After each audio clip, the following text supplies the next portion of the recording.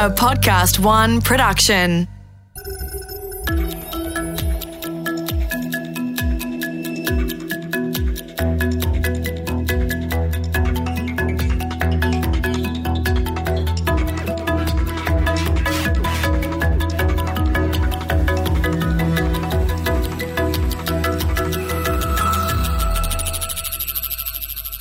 When people are asked about the institutions they trust, they have a good long think.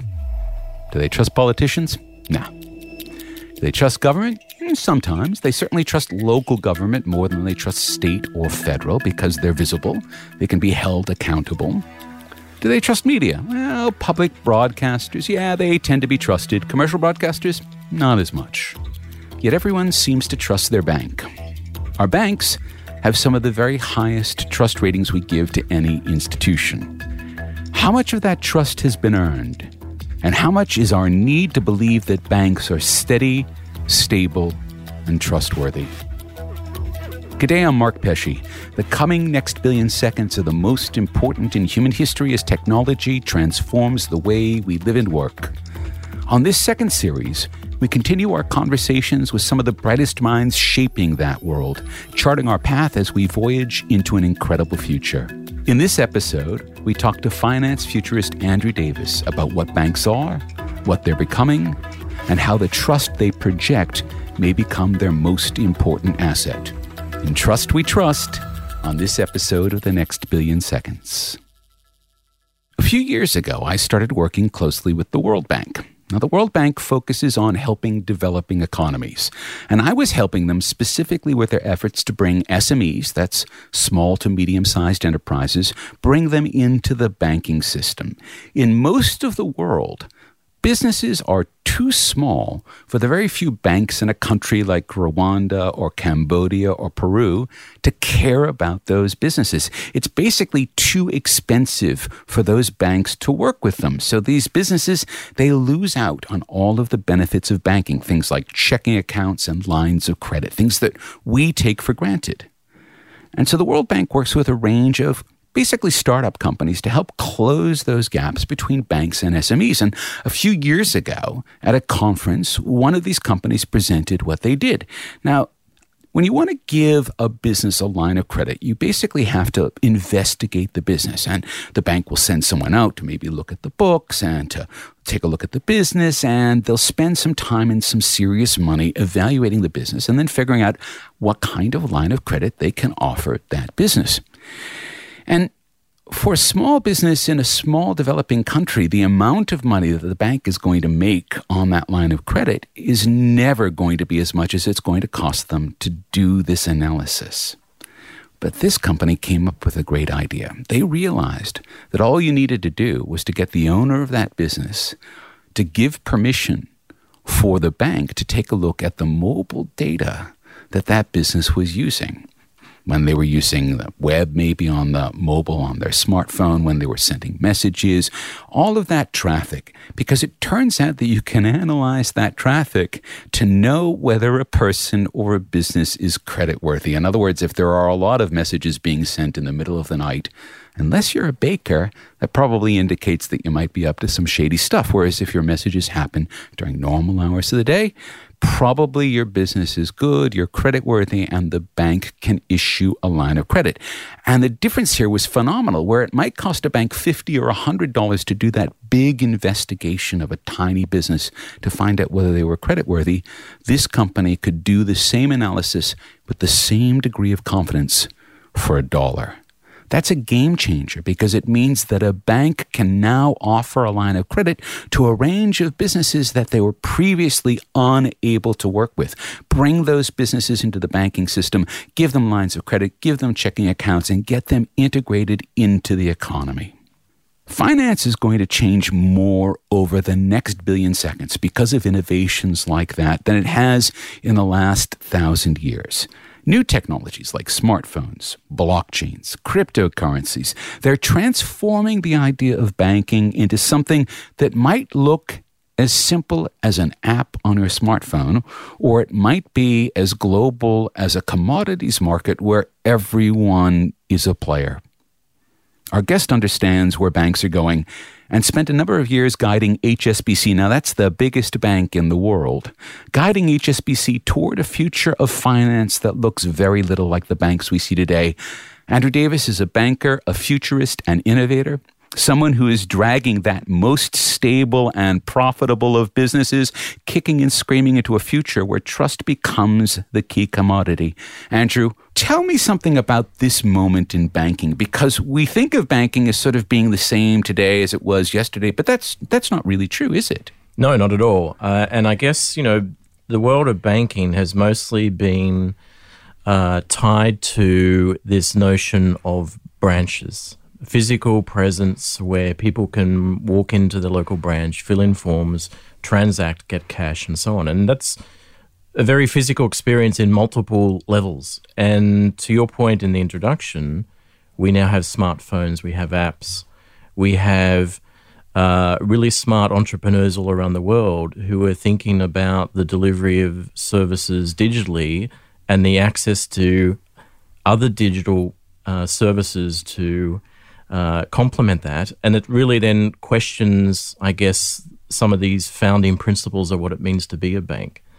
And if I don't need branches to service a consumer, then what does that mean for those organizations that have branches from a cost perspective, from a compliance perspective? What does it mean for those organizations that are structured in terms of organizational structure, infrastructure, policy regulation to operate perhaps in that environment which today is less relevant? So if we're thinking about now a bank that doesn't have branches, and I think MeBank in Australia is a bank that actually specifically doesn't have branches. We're already starting to see some of those banks. What does that mean for me if I'm trying to get a loan from the bank or even trying to open an account? Often the bank will actually demand to see my sunny face to know that I'm a real person. So how does that then allow the bank to trust me? And how can I trust a bank that I can't actually reach out and touch? Sure. So in some markets around the world, banks now allow you to take a photo of yourself. Or they'll send out a mobile banker to you and you take a photo standing next to the mobile banker. Right. So I guess it's some degree of creativity here, thinking about, well, I've still got a requirement to fulfill, but, how can I do it in a very different way? And I think the other issue also is around regulation. I've been in many situations with different banks where perhaps there's an over-interpretation of the regulation and the requirement. Or if the regulation is not prescriptive enough, then banks will err on the side of caution and make certain assumptions about what they need to do and what they can't do. So I think there's a regulatory opportunity here. And we see in markets like Australia, regulator opening up the environment to new entrants, encouraging the adoption of new services with the formation of sandboxes and so on. Open banking is a whole big topic globally, and that wave of change is coming here. So in Australia. what's open banking? So open banking is basically saying to the banks, and ultimately it'll flow through to other sectors as well, health and utilities, but it's saying to the banks that you service your customer, and maybe that relationship exists for many years, and that customer transacts with you on a regular basis and generates all sorts of data. But actually, that customer has the right to access that data. And if the customer asks to get that data, you have to be able to provide that to them and not say, okay, well, you want 10 years of bank statements and it's a $2 per statement charge for us to go back and reprint those.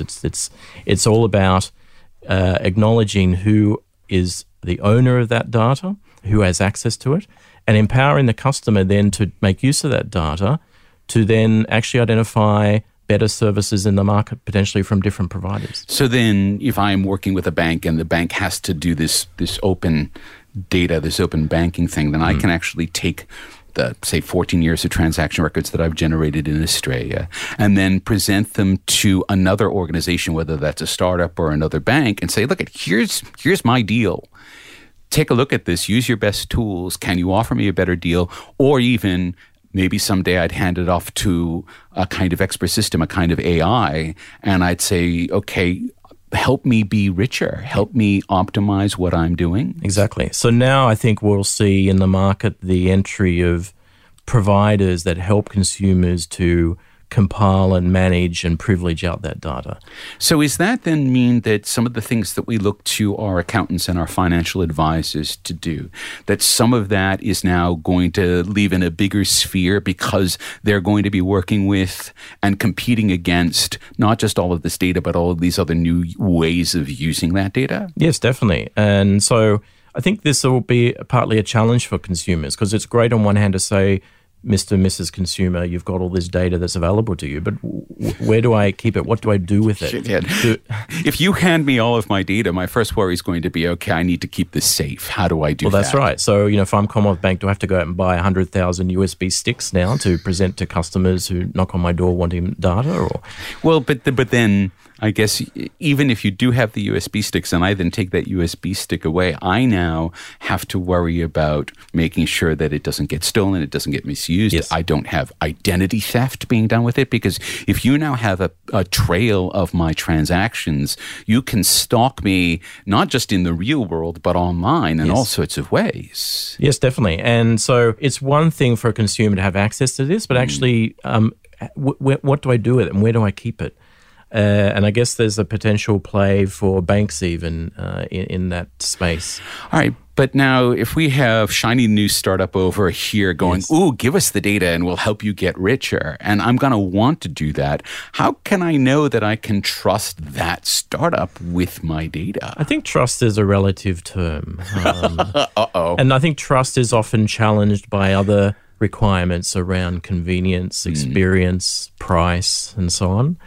I think in many instances, the view of trust is I'll trust something to work most of the time.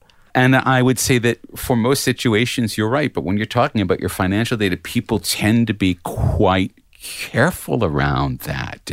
And if we're heading into something that's a bit more Wild Westy, I mean, I can see that we can get a lot of really interesting things going on. Does that also mean there's going to be a lot of really nasty train wrecks? Yes, I think there's the potential for that. So in the future, rather than getting these emails from Nigeria about $5 million of oil proceeds that need to be funded through my little account in Australia, will I get some other kind of scam saying if you make available this data, we can suddenly do X or Y for you? Oh, my goodness. So this is, I can see this as being the next frontier. It'll present itself like a financial service and an accredited financial service. But in fact, even if it does do those on the surface, underneath, it's doing something perhaps that's undermining you or undermining a market or even undermining a bank if there's enough data. Yes, exactly. I mean, the organized crime is constantly pushing the boundaries, and banks are constantly trying to react to that and be at least keeping up, if not one step ahead. Well, and this is an interesting thing because I've now seen sort of how the banks are starting to treat security differently. And banks are notoriously reticent to talk about security in public. There's a number of reasons. They don't want to talk about having been robbed because it just decreases confidence in the bank. But they also don't like to say, oh, we have great security, because that basically puts a big target on them. And there's people who take that as a challenge. So banks tend to not talk about this, but they do tend to spend a lot of money and a lot of time focusing on this. We've seen now over the last 50 years that the idea of robbing a bank has transitioned from someone walking in with some guns and maybe a safe cracker to now this idea that someone is going to get a large enough data set that they can fake the identity, if they're lucky, of a bank employee. Right? Yes. Or if not, customers of the bank, and then use that as a way in. Yes. So how does this then change the idea? I mean, we talk about the bank closing branches. Well, okay, you're not going to be able to rob a branch anymore. But if a bank only exists online, does that then mean that the whole world can come a-calling? Potentially. And I guess with digital money as such, then the ability to intercept something when it goes wrong is a lot harder. In Australia now we have this new payments platform which is all about real-time transactions. I guess the whole topic about fraud and security is still being worked through in that regard. Where it's only early days; we haven't seen anything yet pop up. And just on that note, so the new payments platform has been worked on for several years. It's an initiative of the Reserve Bank, and it means that settlements. So that means that if I send you some money, you get it in about 15 seconds. Right, very, very fast. I immediately signed up for it because I knew it was coming. But I also saw that within about 24 hours, someone had figured out a way to you really can't call it hack it, but sort of probe it, because people were being asked to use their mobile numbers to identify their accounts to be able to transfer the money. And people were using it sort of as a reverse phone book and just sort of popping in a random phone number and seeing what name was attached to it. And that's not a good thing. In fact, it's kind of forbidden by privacy laws in this country. Yep.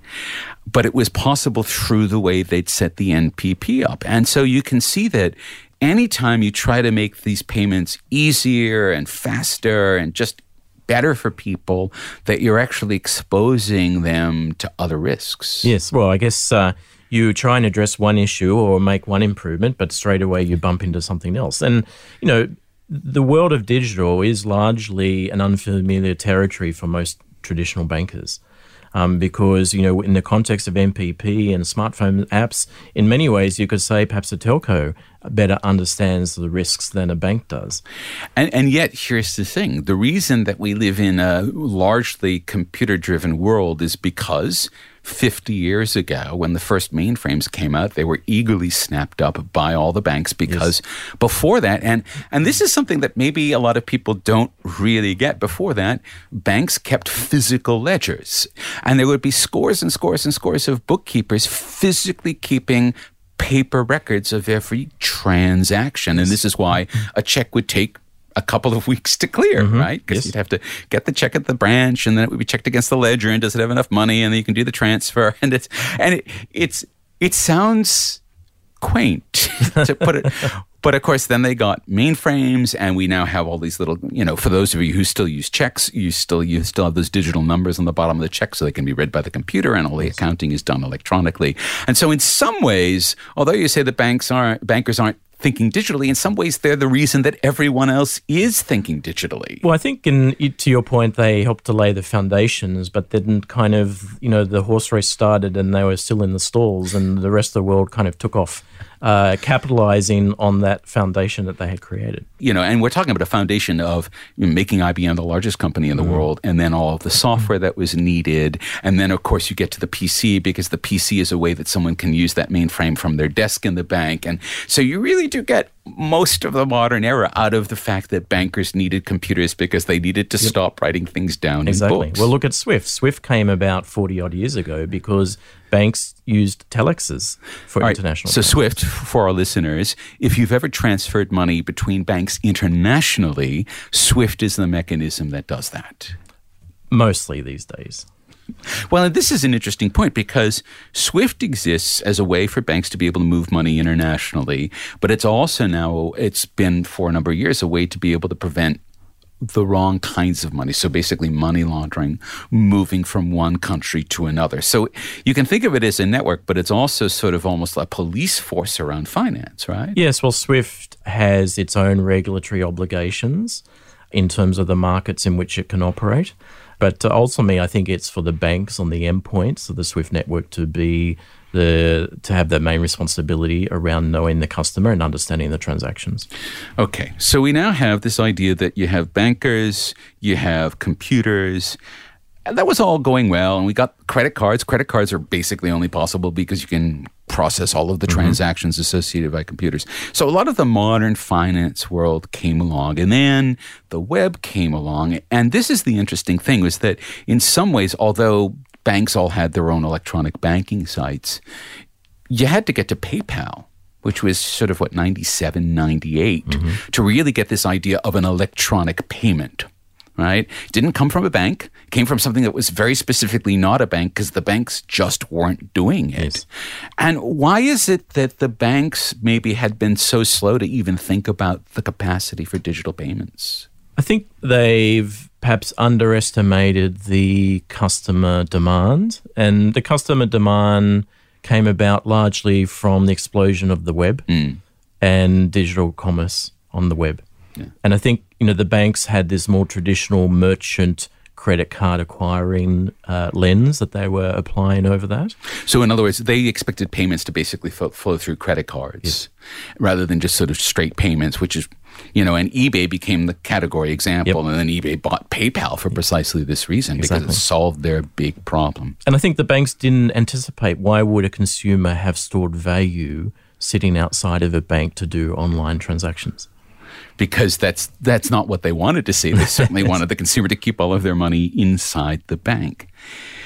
So banks are now functioning in a world where pretty much everyone is at least as well connected as they are. Your average smartphone has about 1,000 times the computer power as the original mainframe that would have popped into a bank in 1965. Mm-hmm. And so a consumer can literally run an entire bank or the functions of an entire bank inside of an app on their smartphone now. Yes. Does that mean that the bank now sees its customers as branches? As the physical branches disappear, does that mean that the app is becoming the branch? Definitely. And, in your intro, you referenced the work of the World Bank. And so what we see in many emerging markets, that the phone is actually an extension of the infrastructure that exists in the country.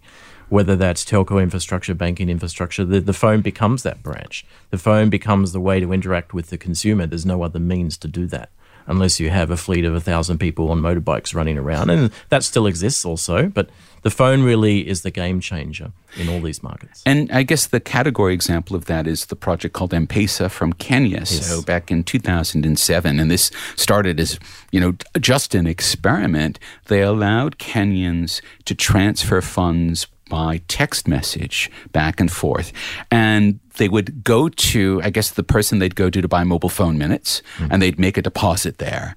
And it would be put into a big holding account, the M-Pesa account, but they'd get a code, and then they could use that code to transfer that money to someone else. And there are a lot of cases in Kenya where someone would be working in Nairobi and would spend an entire day traveling on a bus back to the village, cash in hand, to give it to someone in the village so that they could live, and then take the bus back. And beyond the fact that it's just a lot of time out of there, it's not safe because these people would get robbed all the time too.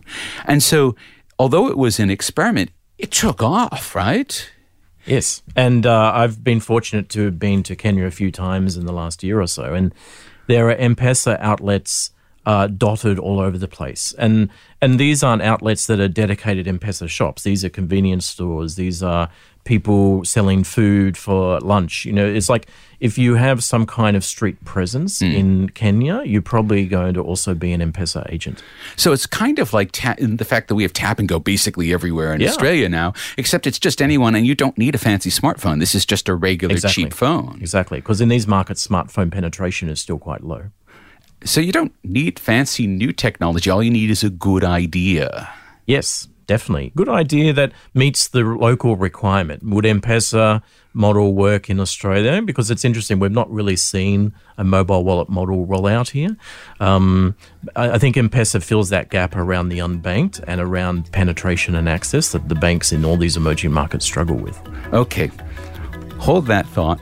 We're talking to Andrew Davis on the next Billion Seconds, and we'll be right back.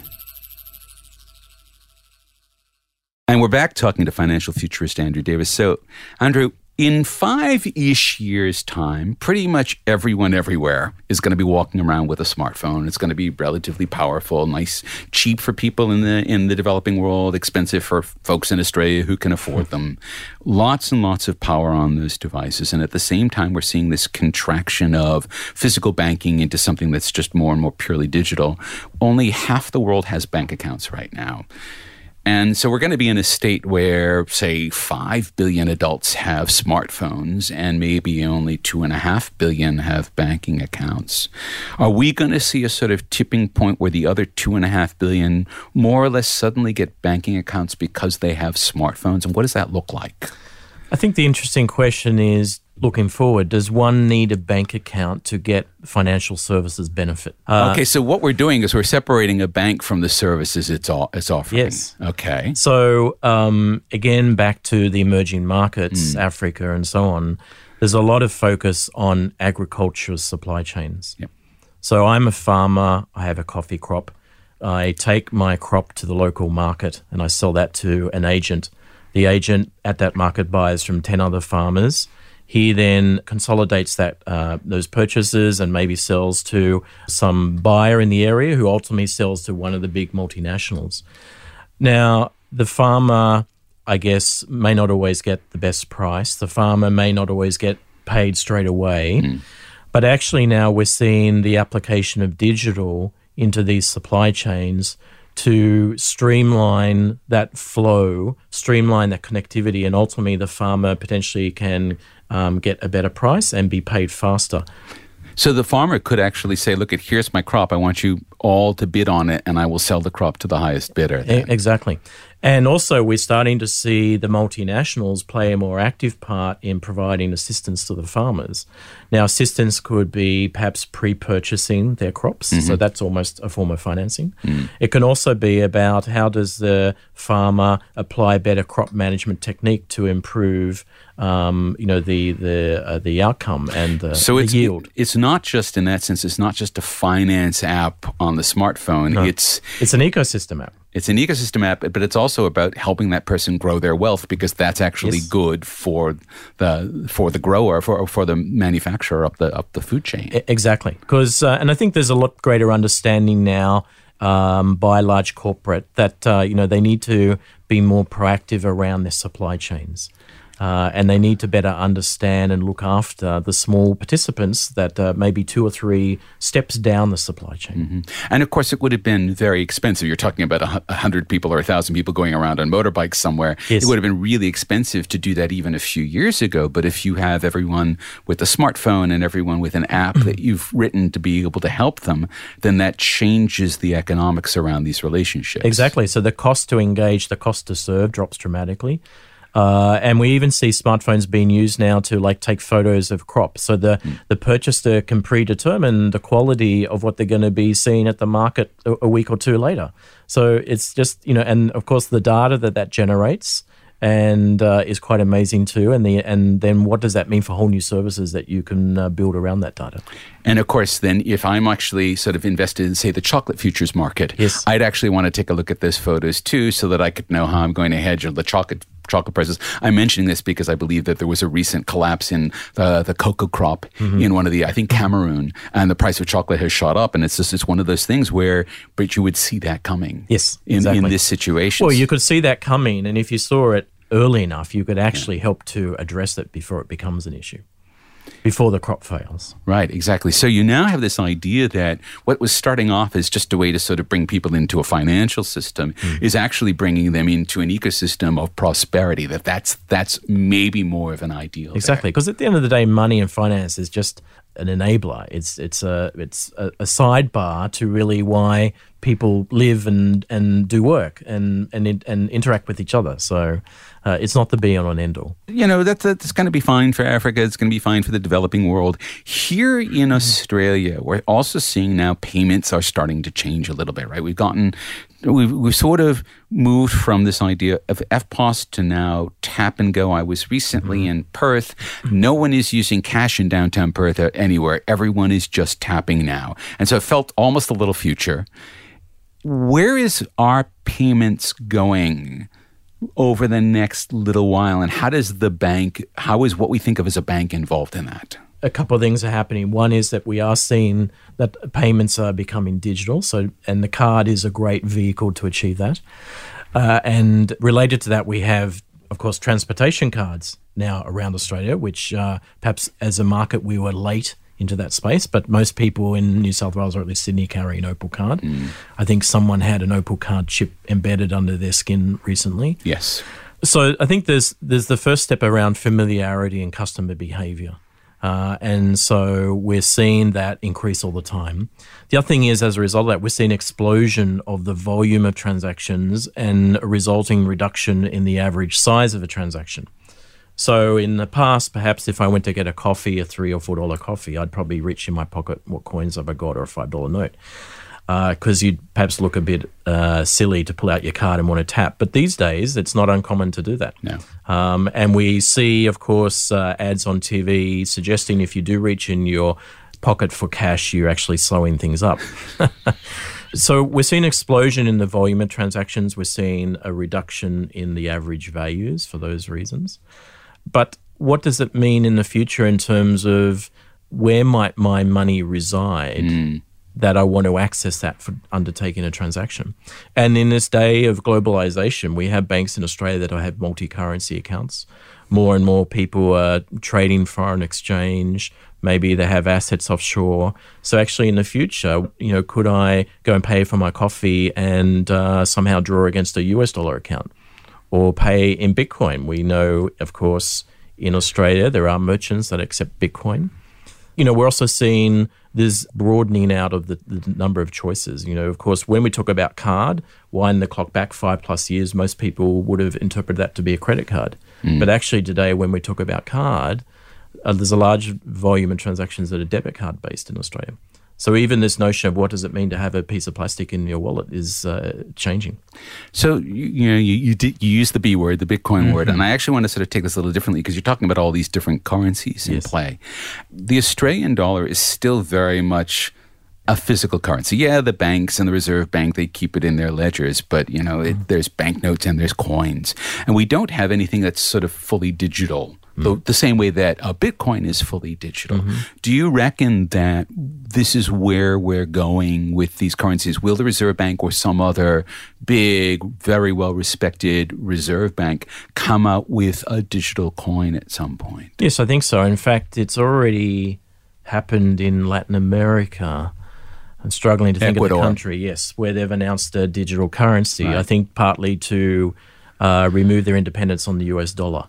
And I was just reading the press in the last 24 hours, some reference to low volatility cryptocurrencies being tied to local currency for use.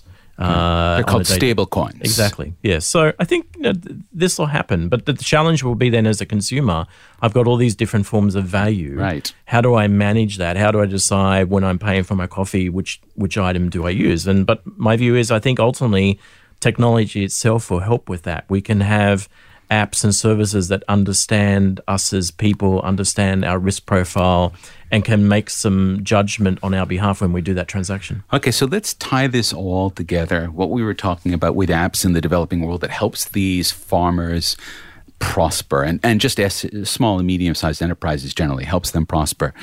Will we see what we think of as a bank in Australia become something that's more focused around the prosperity of the people who belong to that bank, using all of the techniques that are at hand for being able to analyze, to be able to take that open pool of data, and everything that happens as I pull that card out, that the bank should actually be able to tell me, okay, today the best currency to use for this is... I think there's the potential for that, but at the moment, there are others who are more proactively working on those solutions rather than banks themselves.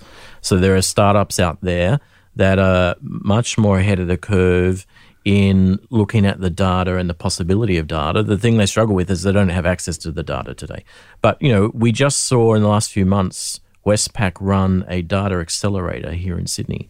So they basically went to the startup community and said, here's 2 years worth of transaction data. Who can come up with some great ideas around new services that we can take to market that makes use of the data that we have already in the organization?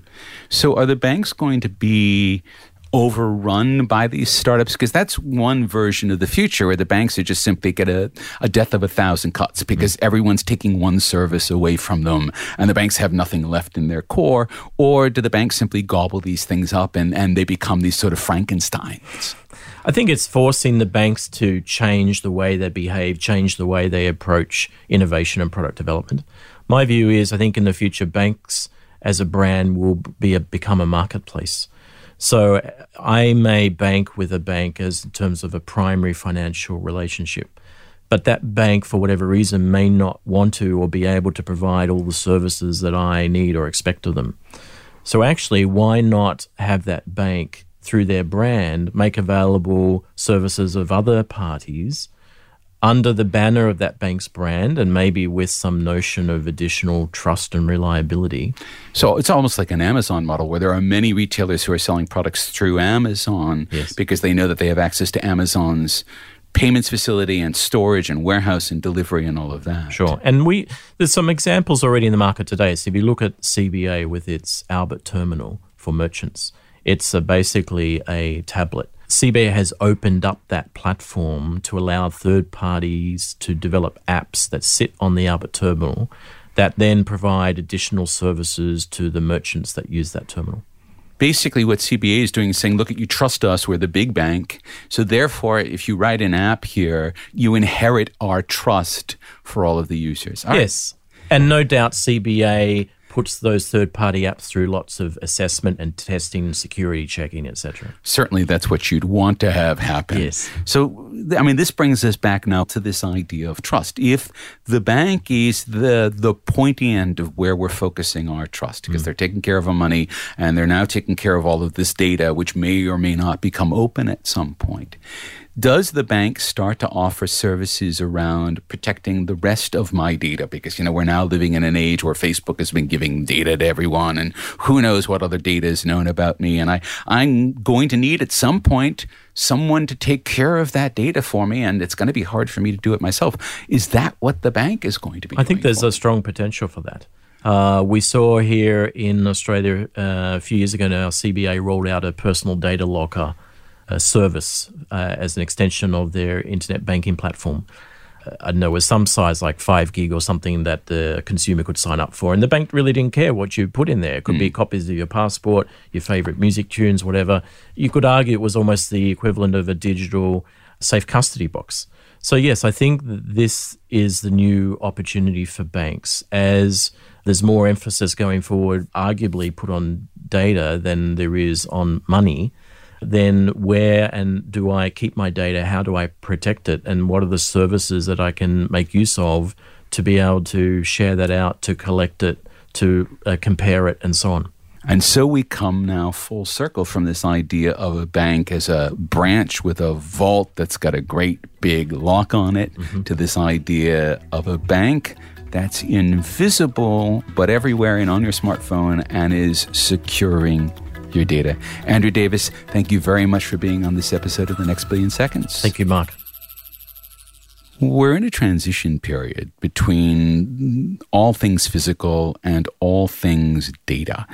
And we're probably going to be in this transition period for a long time. Maybe, who knows, for the rest of time, where we are seeing money and data and information and security all start to become different sides of the same story.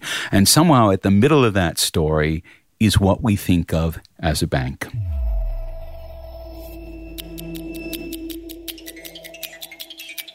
We'll be linking to Andrew Davis's details, so be sure to look for them on our brand new website, nextbillionseconds.com.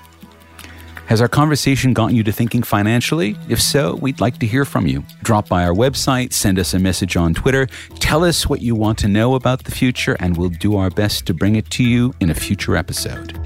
In the next episode of this second series of The Next Billion Seconds, we'll be speaking to philosopher and author Eric Davis about why we believe what we believe and why we have a need to believe that every new technology promises a utopia that solves all our problems.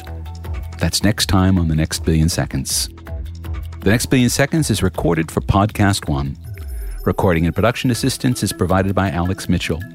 Audio production by Darcy Thompson. Audiogram by Dee Hawala. Music by Kirk Godfrey. For more episodes, head to podcastone.com.au or the Podcast One app. This is Mark Pesce, thanking you for listening.